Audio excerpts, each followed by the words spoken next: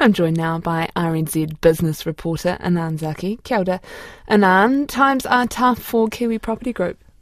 Kia ora, Charlotte. Yes, Kiwi Property Group has reported another half-year loss as the value of its property portfolio continues to be affected by soft economic conditions.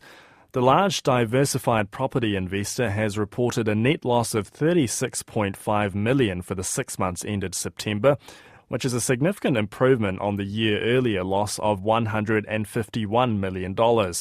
Underlying profit, that's leaving aside the one-off items, was down nearly a third to $42.5 million, reflecting an 11% drop in revenue, though was little changed on a like-for-like basis, which excludes asset sales and COVID-19 adjustments. Chief Executive Clive McKenzie says the outlook is positive, with a good quality retail and mixed-use portfolio defying difficult trading conditions. While we have an eye on the future and the significant development potential of our mixed-use centres, we're squarely focused on maximising the operational performance of our assets today to help drive rental income. It's no secret that New Zealand has faced a challenging economic environment over recent months, fueled by persistently high inflation, elevated interest rates and lagging consumer confidence. Despite these headwinds, our assets continue to perform well in the first half of the financial year, defying concerns about the impact of rising living costs on customer spending.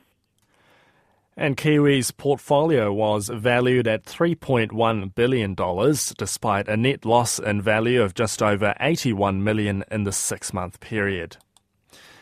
Aged care operator Radius Care's half-year profit has fallen as it saw fewer one-off gains. However, it delivered a better underlying result on the back of strong occupancy rates.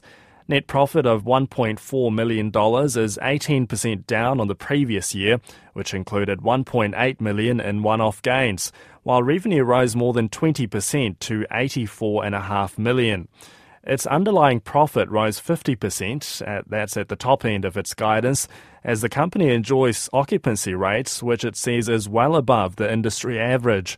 Chief Executive Andrew Peskett says easing labour pressures is helping the company.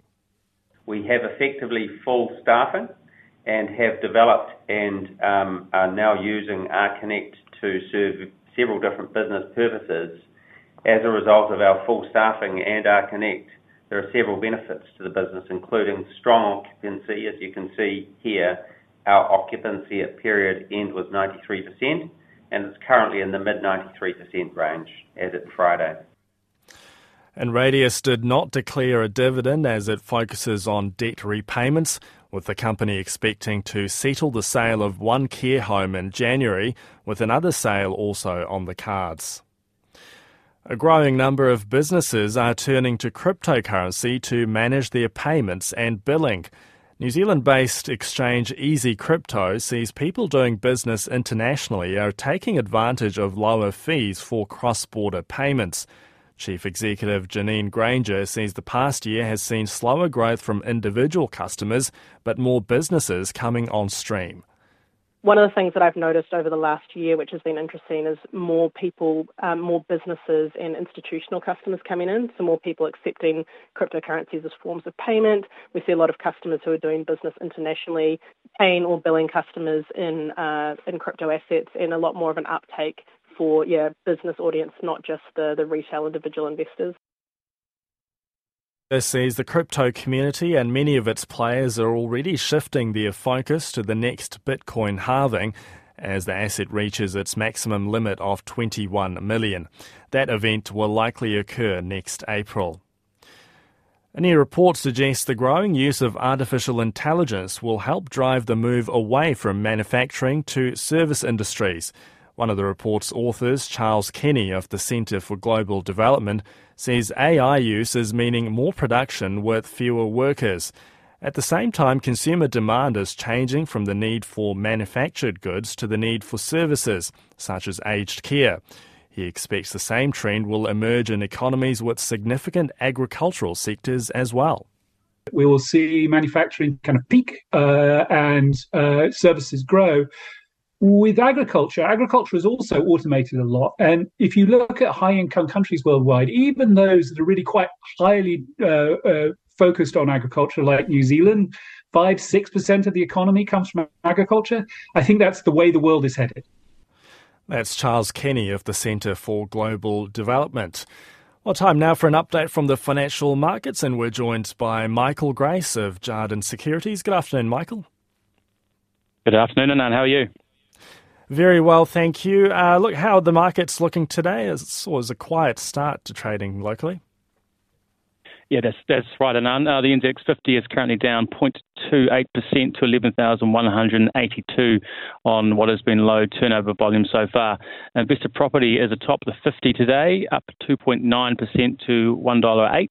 In terms of announcements today, Kiwi Property and Radius Healthcare have both released their first half-year results. Kiwi Property is up 1% to 85 cents, while Radius is unchanged post-announcement. Elsewhere, Comvita has also provided a trading update and forecast for its full year. The market has taken the news negatively, and the stock down currently 8.8% to $2.70.